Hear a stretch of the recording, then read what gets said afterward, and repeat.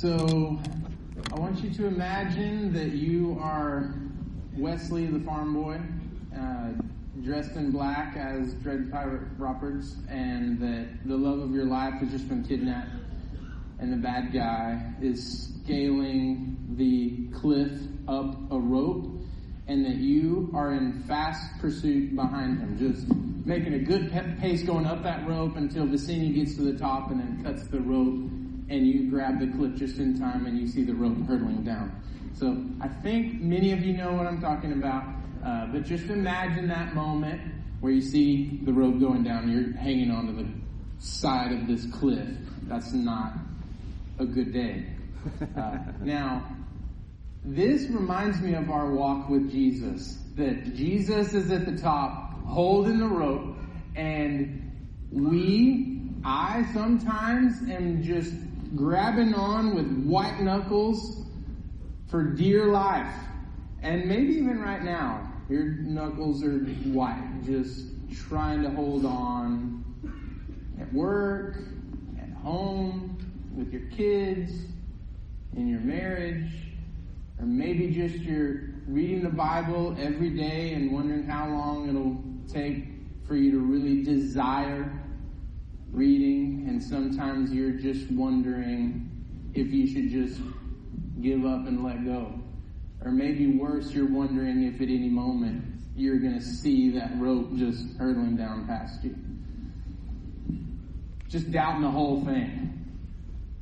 Maybe this can happen to us as believers. We can wonder how long it'll be before Jesus lets go of us.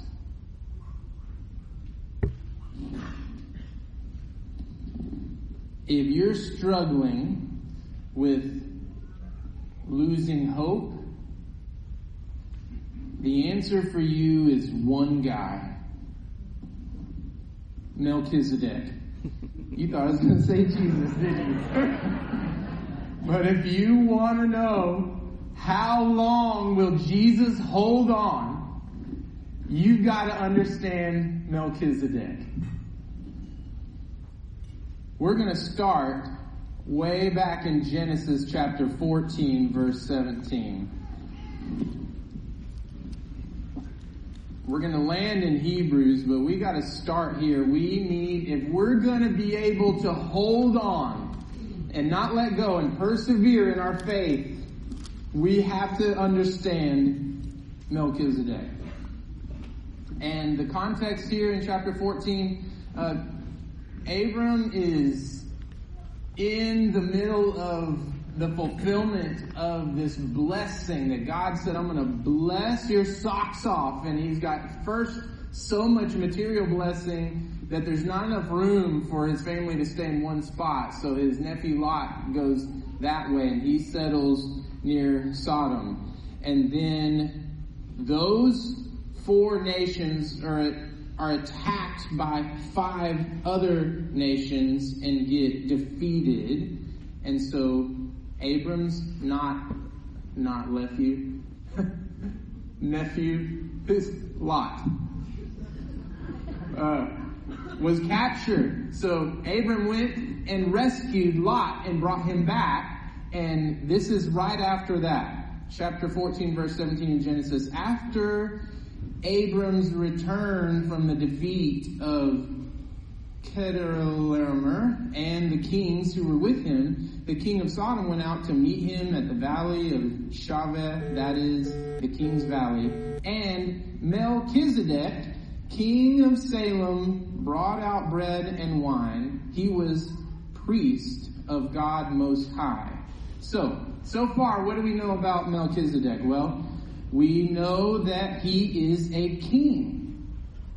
And this is strange because this is in the midst of all these Canaanite kings, we have a king who worships the God of Abraham. And not only is he a king, first of all, he's a king, which means he has authority. But he's also a priest, which means he has access. Think about what a priest is. A priest is the mediator, the go-between between God and humans.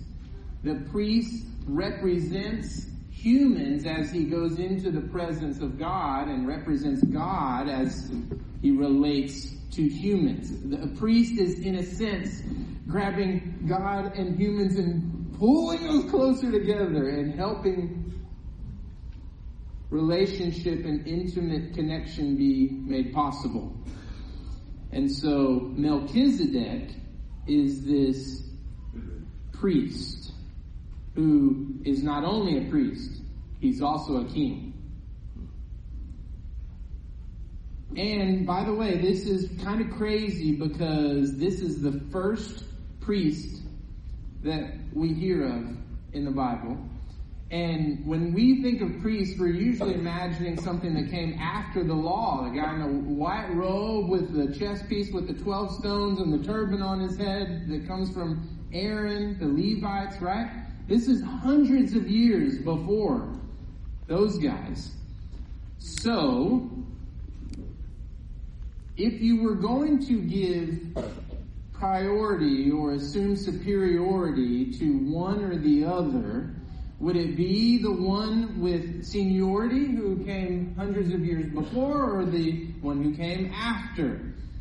It would be the one who came first, right? That has sort of an implicit superiority.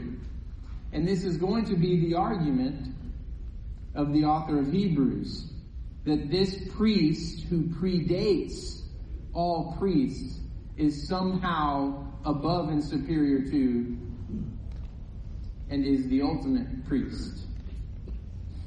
And so now look in verse 19 and imagine the posture of these two characters of Melchizedek and Abram. Look in verse 19. And Melchizedek blessed Abram and said, "Blessed be Abram by God Most High, possessor of heaven and earth, and blessed be God Most High, who has delivered your enemies into your hand." And Abram gave Melchizedek a tenth of everything. So I see this as Melchizedek the priest giving blessing, and I see Abram giving offering. And they are, at least by status, if not also by posture, Abram in inferiority or submission to Melchizedek. So, what we know so far about Melchizedek is that he is before and above, beyond, separate than, or other than, or outside of the priesthood as we know it from the law. And we're establishing a different category of a type of priest or a type of person that is greater than, superior to Abraham, and by extension all the priests that come from his line.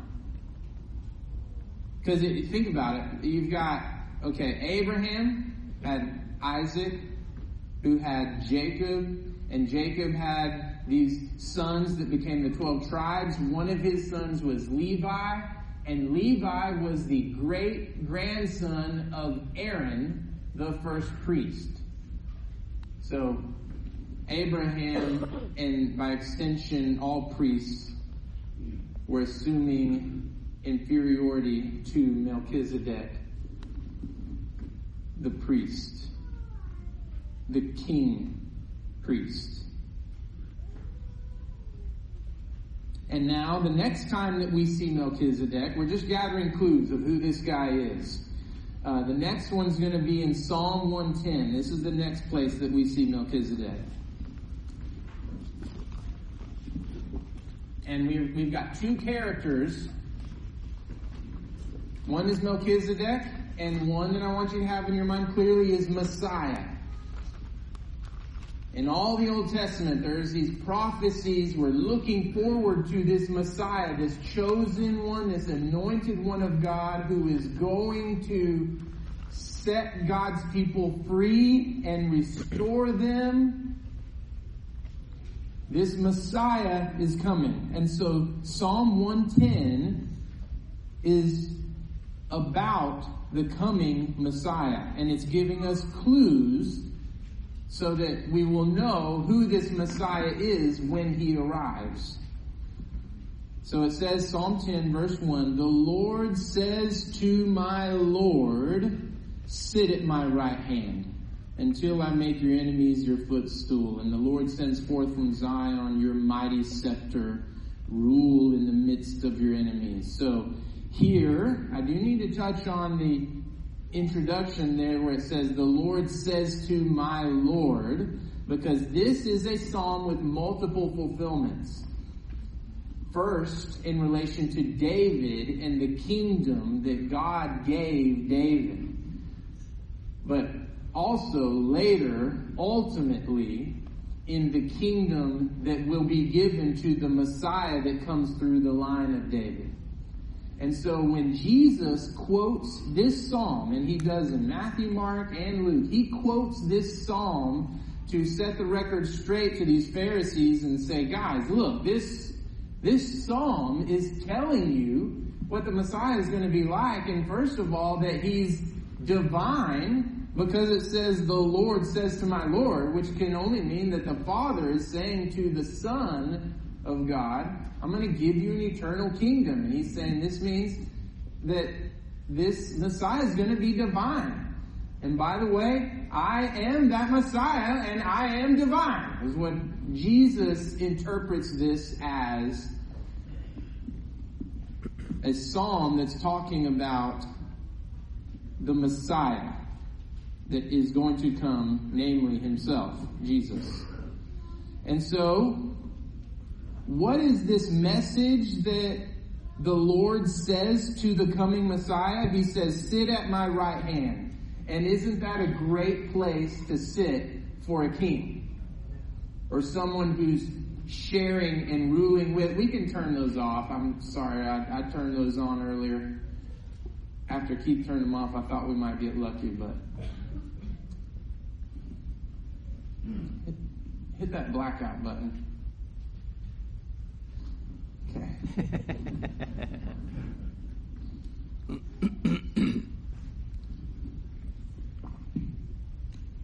So the Lord Father says to my Lord Jesus, sit at my right hand.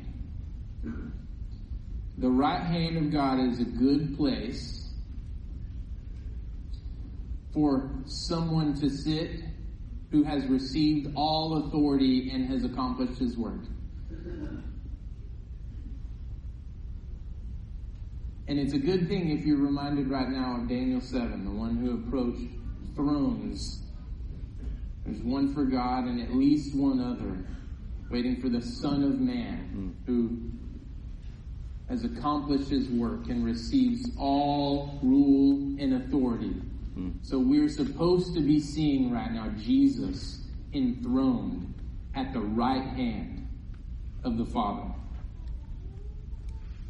Sit at my right hand until I make your enemies your footstool. 2, the Lord sends forth from Zion your mighty scepter, rule in the midst of your enemies. A mighty scepter and rule. This is king language. This coming Messiah is going to be king and is going to be Jesus. And then look in verse 4. The Lord has sworn and will not change his mind. You, Messiah, you, Jesus, are a priest forever after the order of Melchizedek, or in the line of Melchizedek, or in the same category, or following the pattern of Melchizedek. So, Psalm 110 is saying whoever Messiah is going to be, he is 2 things. One, he's going to be king, seated at the right hand of God, ruling. And he's going to follow the order, the category, the pattern of Melchizedek. And what is that pattern of Melchizedek? What does it look like to follow the pattern of Melchizedek? Well, remember, he's king, and he's priest, and apparently he's forever. It says here, you are a priest forever, after the order of Melchizedek, which makes sense when that story from Genesis, the true story of Genesis, where Melchizedek drops in out of nowhere, a priest with no lineage, no backstory, no ongoing story, scripturally speaking, in the story of Scripture, no beginning and no end. This is a timeless priest who drops in and then drops out.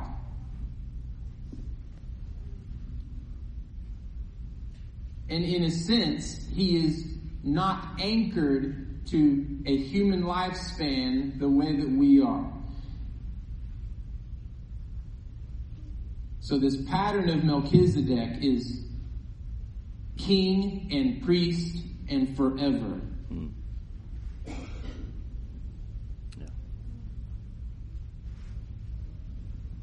And you can see how this priest is better than any other priest. Which is why the author of Hebrews finds this pattern of Melchizedek very useful. Because the whole point of the book of Hebrews is 3 words. Jesus is better. Amen. You have a group of people, and you can go ahead and turn there, the book of Hebrews. You've got a group of people who have come out of the old covenant law and have believed in Jesus, have been delivered, have been saved, but now they're being tempted to let go of the rope because they're wondering if this Jesus thing is really all it's cracked up to be. And so the author of Hebrews is going to remind them in multiple ways, guys, Jesus is so much better than what you came from. So let's start in Hebrews chapter 1, verse 1. It's going to hurt me, but I'm not going to teach much on this first chunk. Long ago, at many times and in many ways, God spoke to our fathers by the prophets. But in these last days, he has spoken to us by his Son. Spoken to us by his Son. Not only through his Son, but by his Son. As if Jesus is the personification. He is the embodiment of the message of God. He is the Word of God. He has spoken to us by his Son, whom he appointed the heir of all things, through whom also he created the world. He is the radiance of the glory of God and the exact imprint of his nature, and he upholds the universe by the word of his power. After making purification for sins, he sat down at the right hand of the Majesty on high. Does that phrase look familiar? He sat down at the right hand of Majesty on high. We are supposed to be thinking of Psalm 110. The Messiah who is seated at the right hand of the Majesty on high. And this phrase, sat down at the right hand, is repeated 5 times in the book of Hebrews. And I think I've got it up here. There we go. So you can take a glance at that. The author of Hebrews is going to great lengths to make sure that you understand where Jesus is. He is seated at the right hand of the Father, in his very near presence, seated, settled there.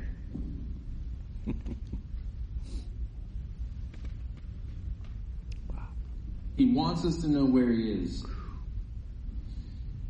And now look at chapter 6,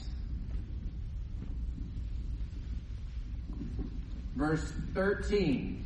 Yes, I'm going to conveniently dodge the landmine of 1 through 12 that in chapter 6, talking about the people that have fallen away, which introduce lots of questions about salvation.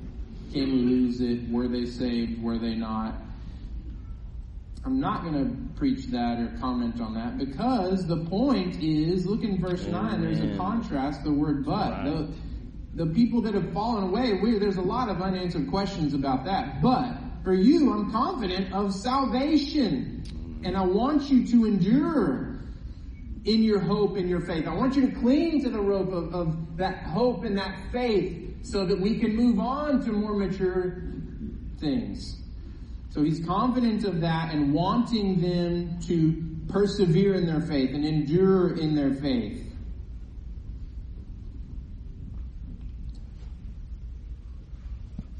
And why is he, or what's he going to, what motivation is he going to give them to cling to this faith and to persevere? He's going to say, well, think about Abraham. Look in verse 13. For when God made a promise to Abraham, and think Genesis 12, that's the promise that he made. Since he had no one greater by whom to swear, he swore, this is God swore by himself, saying, surely I will bless you and multiply you. It sounds similar to Genesis 12, but this is Genesis 22. This is an oath that he makes. So he gives not only a promise, but also an oath. And what's the result for Abraham based on those two witnesses? In 15, it says, and thus Abraham, having patiently waited. This means he endured and persevered in his faith. He believed and obtained the promise. So he's going to use that as an analogy for his audience. The author of Hebrews is going to say, in the same way that Abraham with promise and oath clung and held on to and received the promise, you also have two things. You also have promise and oath. And I'm going to encourage you and beg you to hold on to your faith and not let go.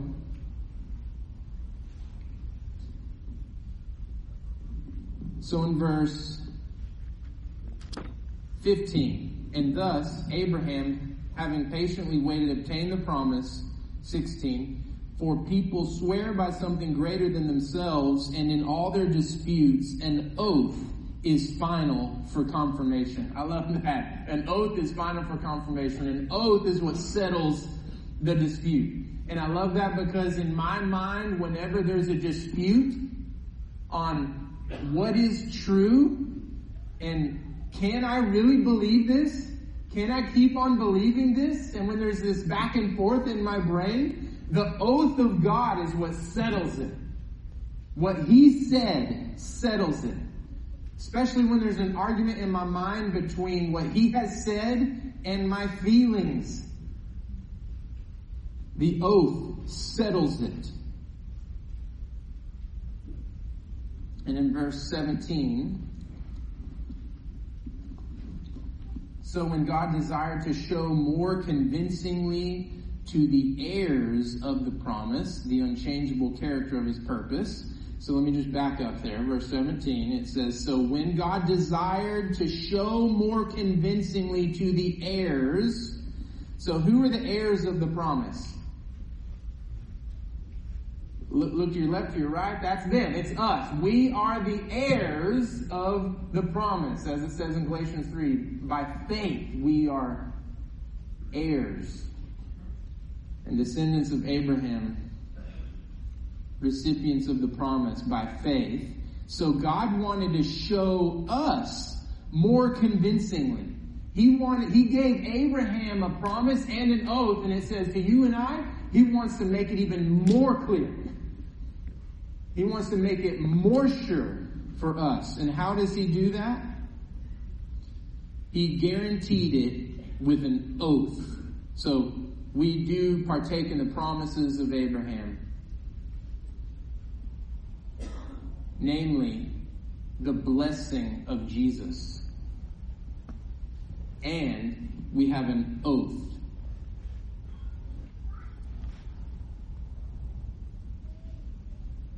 What is the oath? We have to see how it plays out in the text. But he gives us two things, a promise and an oath. Why? Verse 18, so that is answering the question why. So that by two unchangeable things in which it is impossible for God to lie. I love that. How sure are these two things? It's unchangeable and impossible for him to lie about it. We who have fled for refuge might have strong encouragement to hold fast or persevere, cling to this hope set before us.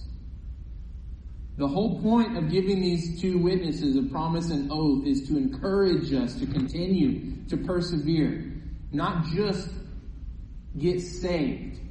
Notice where it says, we have fled. Right there in verse 18, the middle of verse 18, we who have fled, that's a past tense, that's an aorist verb. We who have fled for refuge. And when we have fled for refuge, have we found refuge? If we go to Jesus, we have found refuge.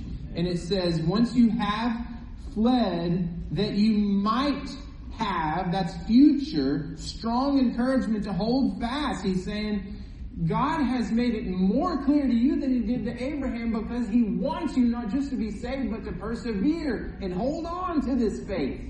Hold on to this hope. And God has given us a promise and an oath to encourage us. Isn't that cool? How he helps us hope. Instead of just subtly, just passionately putting it out there. Man, and how does it say in Hebrews? Through many ways, through the prophets forever, and now through Jesus, he's making it so clear and going out of his way to give us two witnesses that we can bank on. A promise and an oath. He cares that we cling to the hope and helps us.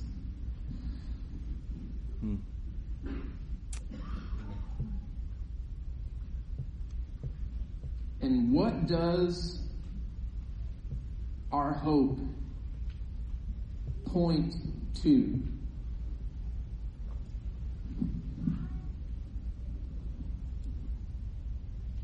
What is the object of our hope? And man, I hope that the object of our hope is something substantial, something weighty. That it's not like a rope tied under a basket that you give a good yank and it just slides right out. Like what at the top of the rope of our hope, what is it there? I hope this is something substantial. What does it say? That our hope is pointed to verse 19.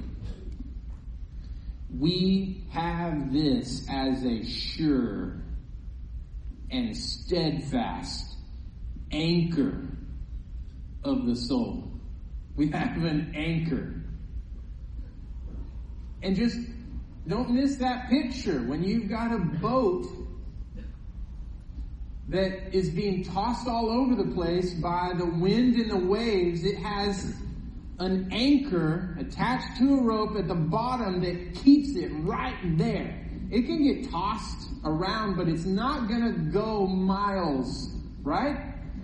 It is anchored, it is secure, and it's not moving. That anchor isn't budging.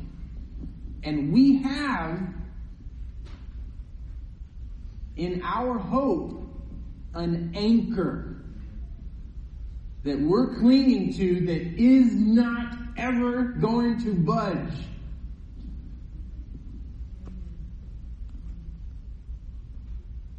We have this as a sure and steadfast anchor of the soul.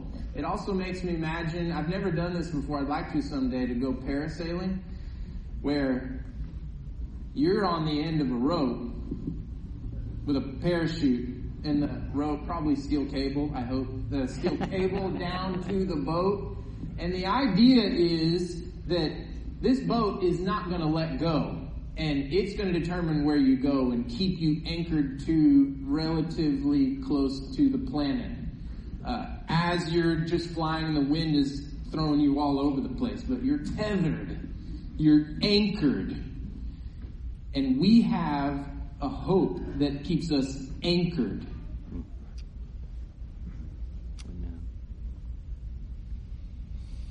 What is the anchor? We have this as a sure and steadfast anchor of the soul, a hope. What does the hope do? A hope that enters into the inner place behind the curtain. Okay, look at that phrase. This is strange. A hope that enters into the inner place behind the curtain.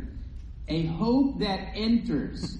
Did the question sound strange that I began with it? I said, what does the hope do? Does hope do anything? Like it's an invisible concept, right? But here, hope enters. So this is something like a personification of the object of our hope. Yeah. He's saying hope enters. But it's pointing to the object of our hope.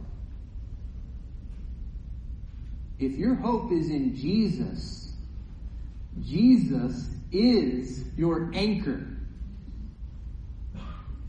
How did he get there? He entered in. He's a hope that enters into the inner place behind the curtain. All right, what's that talking about? You should be thinking of tabernacle. After they received the law, they set up this tent where the priest could go in and relate to God on their behalf and come out and relate to them on the behalf of God. So this tent was a meeting place. This is where God met with his people. So you go under the first flap and you're there and priests are in there doing stuff. And then there's another veil, a curtain that you go into, and this was the Holy of Holies. This is the hot spot of the presence of God, the locus of his self.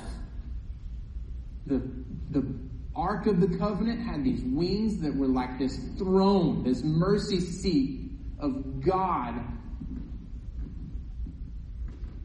being present with his people. So behind, here in our verse 19, the hope has entered into that inner place behind that veil. That means this hope has gone in to as close as you can possibly get to God himself. We should be thinking tabernacle. We should be thinking the temple. And we should be thinking Jesus, the object of our hope that went in to the presence of God on our behalf. And look at verse 20. This place behind the curtain, this is where Jesus has gone as a forerunner on our behalf. Jesus has gone as a forerunner on our behalf. He went, if he's a forerunner, he went first and then we all go after him, right? But we don't go before him. We can't go without him, but he went as our forerunner.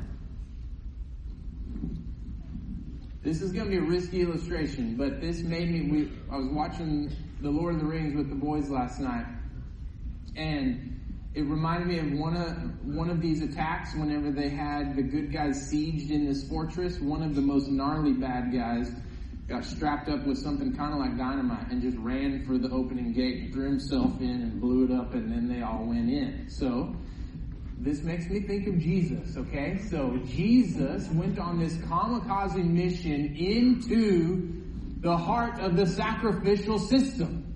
He went in as the ultimate priest, making the ultimate sacrifice, not with the blood of bulls and goats, but with his own blood. He said, I'm going to go in, and not just on the outskirts where the regular priests go, but I'm going to go all the way in where the high priests go, and I'm going to offer my own life, my own blood, and it will kill me. And Jesus ran in there, hurling himself into a place where some would argue he doesn't belong, and it killed him. And then he stood up and just shook it off, and he blew up the whole sacrificial system from the inside out and said, now there's a new and living way. Amen. Through Christ alone, our forerunner. He went into the presence of God, and now we get into the presence of God through him. Our forerunner. Our unshakable, unbudgeable hope.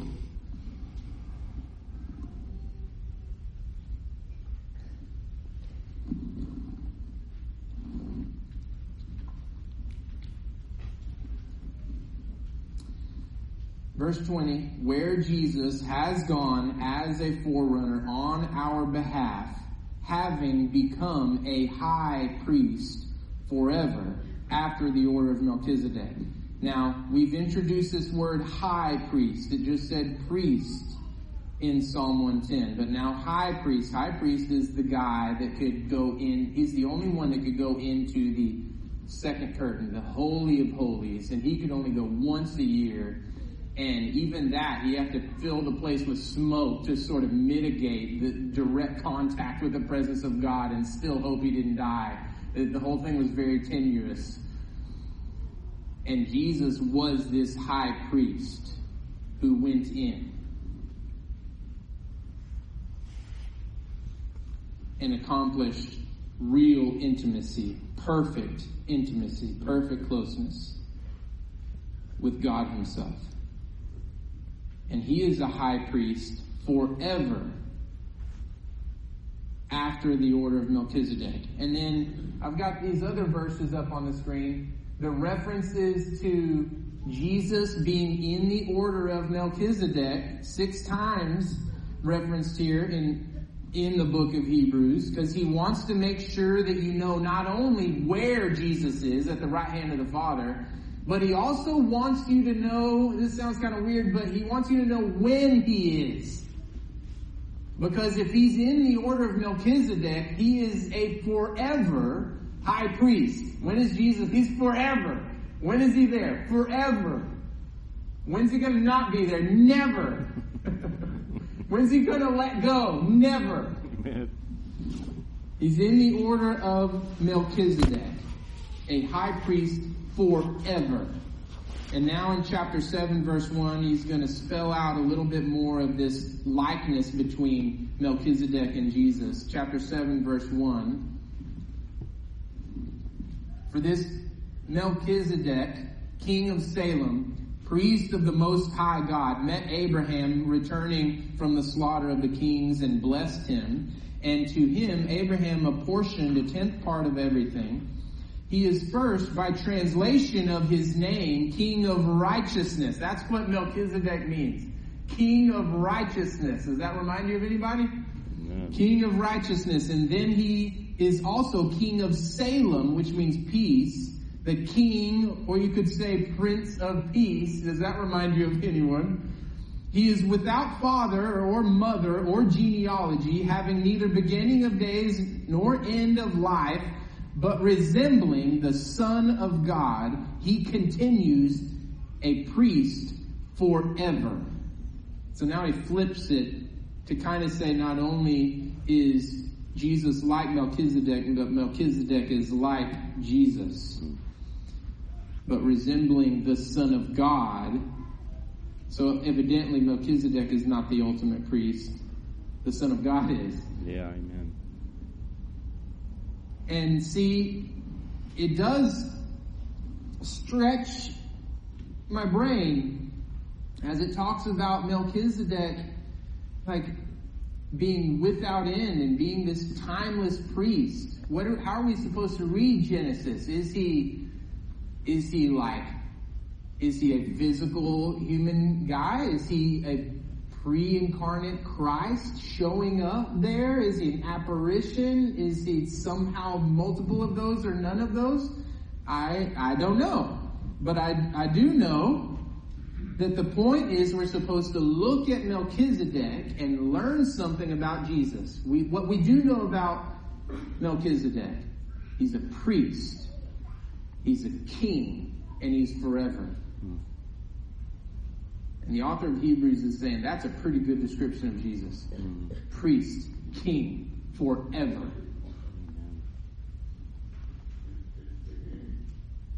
Verse 4, see how great this man was to whom Abraham, we're in chapter 7, verse 4. See how great this man was to whom Abraham, the patriarch, gave a tenth of the spoils. Now look at verse 9. One might even say that Levi himself, who receives tithes, paid tithes through Abraham. Like when Abraham gave to Melchizedek, it's like saying Levi and the whole priestly line was in submission to Melchizedek. It's just reiterating that Jesus is the ultimate high priest, like Melchizedek over all. And verse 10, for he was still in the loins of his ancestor when Melchizedek met him. So don't miss also what's going on here is that Melchizedek represents a priest who grants access to God outside of the law. And that's really good news. If my only access to God is through the Levitical system or through the law, I'm toast. But it turns out Jesus is a better, different way through faith. Apart from the law and beyond human lineage and human effort. So if Jesus is in the Melchizedek category, this means he's a whole different kind of priest, which includes a totally different kind of appointment and a different kind of qualification for how he gets appointed. Let's look at how Jesus was qualified for his appointment as high priest. It says in verse 16, that's talking about Jesus. Jesus has become a priest, not on the basis of legal requirement concerning bodily descent. That's what the Levitical priests were. Are you in the line? No, it says, but, this is a contrast. Here's how he became a priest. But by the power of an indestructible life. I love this. An indestructible life. A life that cannot be destructed. It's so good. Have any of you had offspring or nephews that had, as toddlers, their foreheads were just indestructible?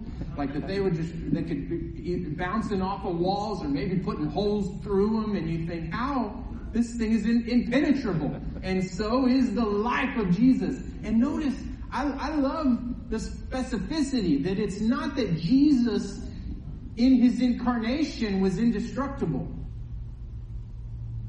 He allowed himself to undergo destruction. But the life of Jesus is indestructible. Yeah. You can kill him, he just won't stay dead. And he will never die again. He lives by the power of an indestructible life. And so verse 17, for it is witnessed of him, you are a priest forever. He quotes this. This is again a quote from Psalm 110. You are a priest forever in the order of Melchizedek. This is how he can be a priest forever. This indestructible life.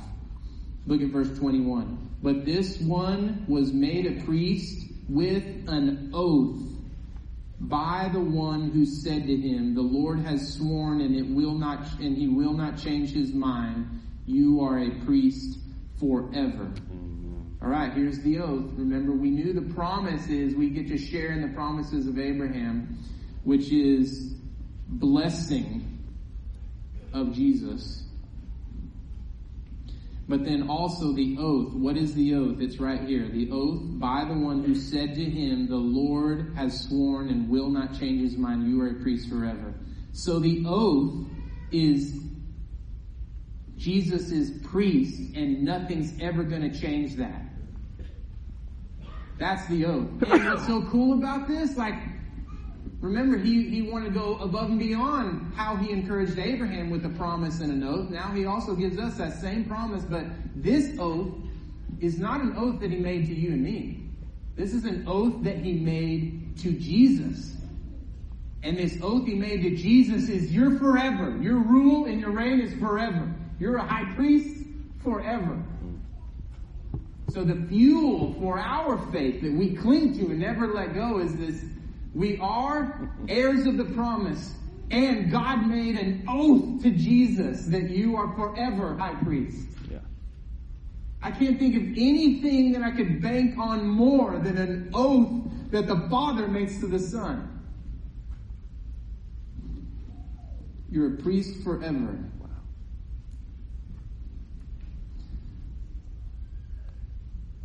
Verse 22, this makes Jesus the guarantor of a better covenant. Why? Because he doesn't die. Verse 23, the former priests were many in number because they were prevented by death from continuing in office. But he holds his priesthood permanently because he continues forever. So here's this conclusion of what's the result of Jesus being a priest forever. Why does this matter? Why is it significant that he is seated at the right hand of the Father as high priest forever, and nothing will ever change that, and he's settled and he won't budge, he's anchored there? What's the significance of that? Verse 25, consequently, he is able to save to the uttermost. Or your translation might say completely. He is able to save completely those who draw near to God through him. And some of you struggle to believe that he can save you completely. I know I'm going to be there someday, but I don't know if he can save me from this struggle, this lie, this tendency. If he's going to fix this one, it's going to take some time. Well, he's going to be there forever. And he is able to save completely because he's not going anywhere. Amen. Now, that phrase, those who, it functions like if. He's able to save completely if you draw near to God through Jesus. If you're trying to draw near to Jesus through any other way, there is zero confidence for you. Amen. But if you're drawing near through Jesus, we have confident assurance, confident access to the throne through our forerunner, Jesus. He's always there.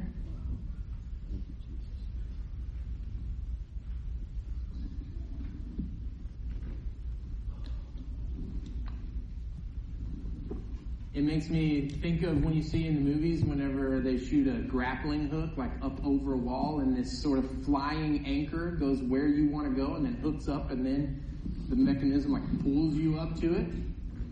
This is what it makes me think of, that Jesus is that anchor in the very near presence of God, and he's pulling us in and completely saving us, but only if you're in Christ. If the object, if that anchor is Jesus, and your hope is in him, nothing's gonna stop him from saving you completely. And how is this possible? What makes this possible? Look at that next word, since. Because it says, consequently, he's able to save to the uttermost those who draw near to God through him. Since, this is what makes it possible, he always lives to make intercession for them. He always lives. He's always there. Forever. You will never pull up the security camera footage in the near presence of God, the throne of Jesus, and see it vacant and go, where's Jesus? He's on a break. It's never going to happen. He's there forever at the right hand of the Father, enthroned.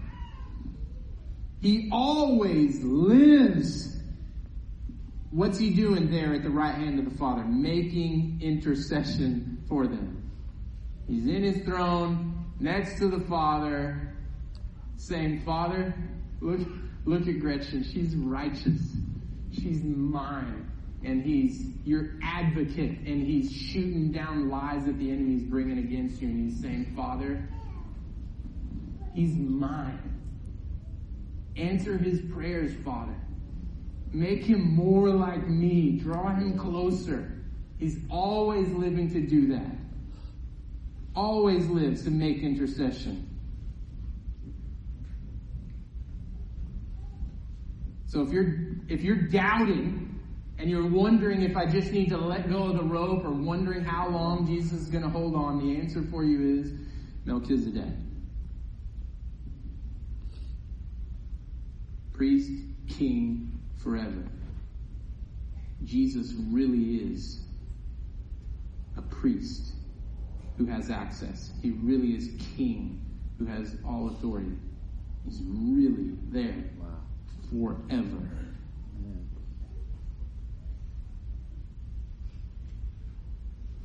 When will he let go? Never. Amen.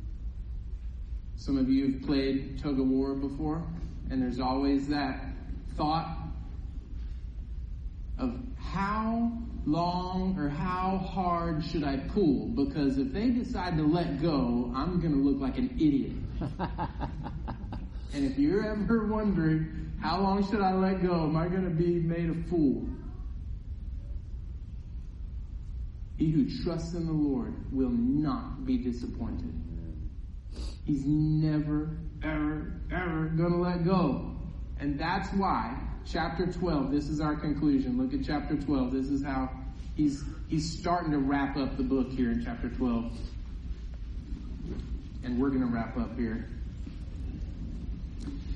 Therefore, chapter 12, verse 1. Therefore, since we are surrounded by so great a cloud of witnesses, let us also lay aside every weight and sin which clings so closely, and let us run with endurance the race that is set before us. That's that we persevere, we endure in our faith, that we don't stop believing. But we don't hold on to the feeling, we hold on to the rope, we hold on to Jesus, our hope, our anchor. We're holding on to him, the endurance, the race set before us, verse 2, looking to, or having our eyes fixed on Jesus, the founder and the perfecter of our faith, who, for the joy that was set before him, endured the cross, despising the shame, and is seated at the right hand of the throne of God. If we want to persevere in our faith, we have to have our eyes fixed on Jesus and know he's not going anywhere. I have to amend my whole visual a little bit. We're not clinging onto the rope, white knuckling it. It's like Jesus duct taped our hands to it, or super glued, or made this little basket for us, and we're just chilling at the bottom of the rope. And he is reeling us in to make us more like him and closer to the presence of God and the likeness of his very own righteousness. This is what we have to choose if we're going to continue to believe and hold on to or not. He does it. He is trustworthy. He is our hope. Forever interceding. Forever saving us completely. Let's pray. Lord Jesus, thank you for not only being able, but actually saving us completely.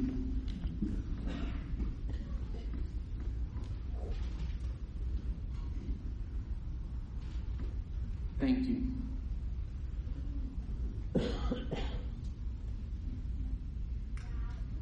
Thank you, thank you, thank you. In Jesus' name, amen.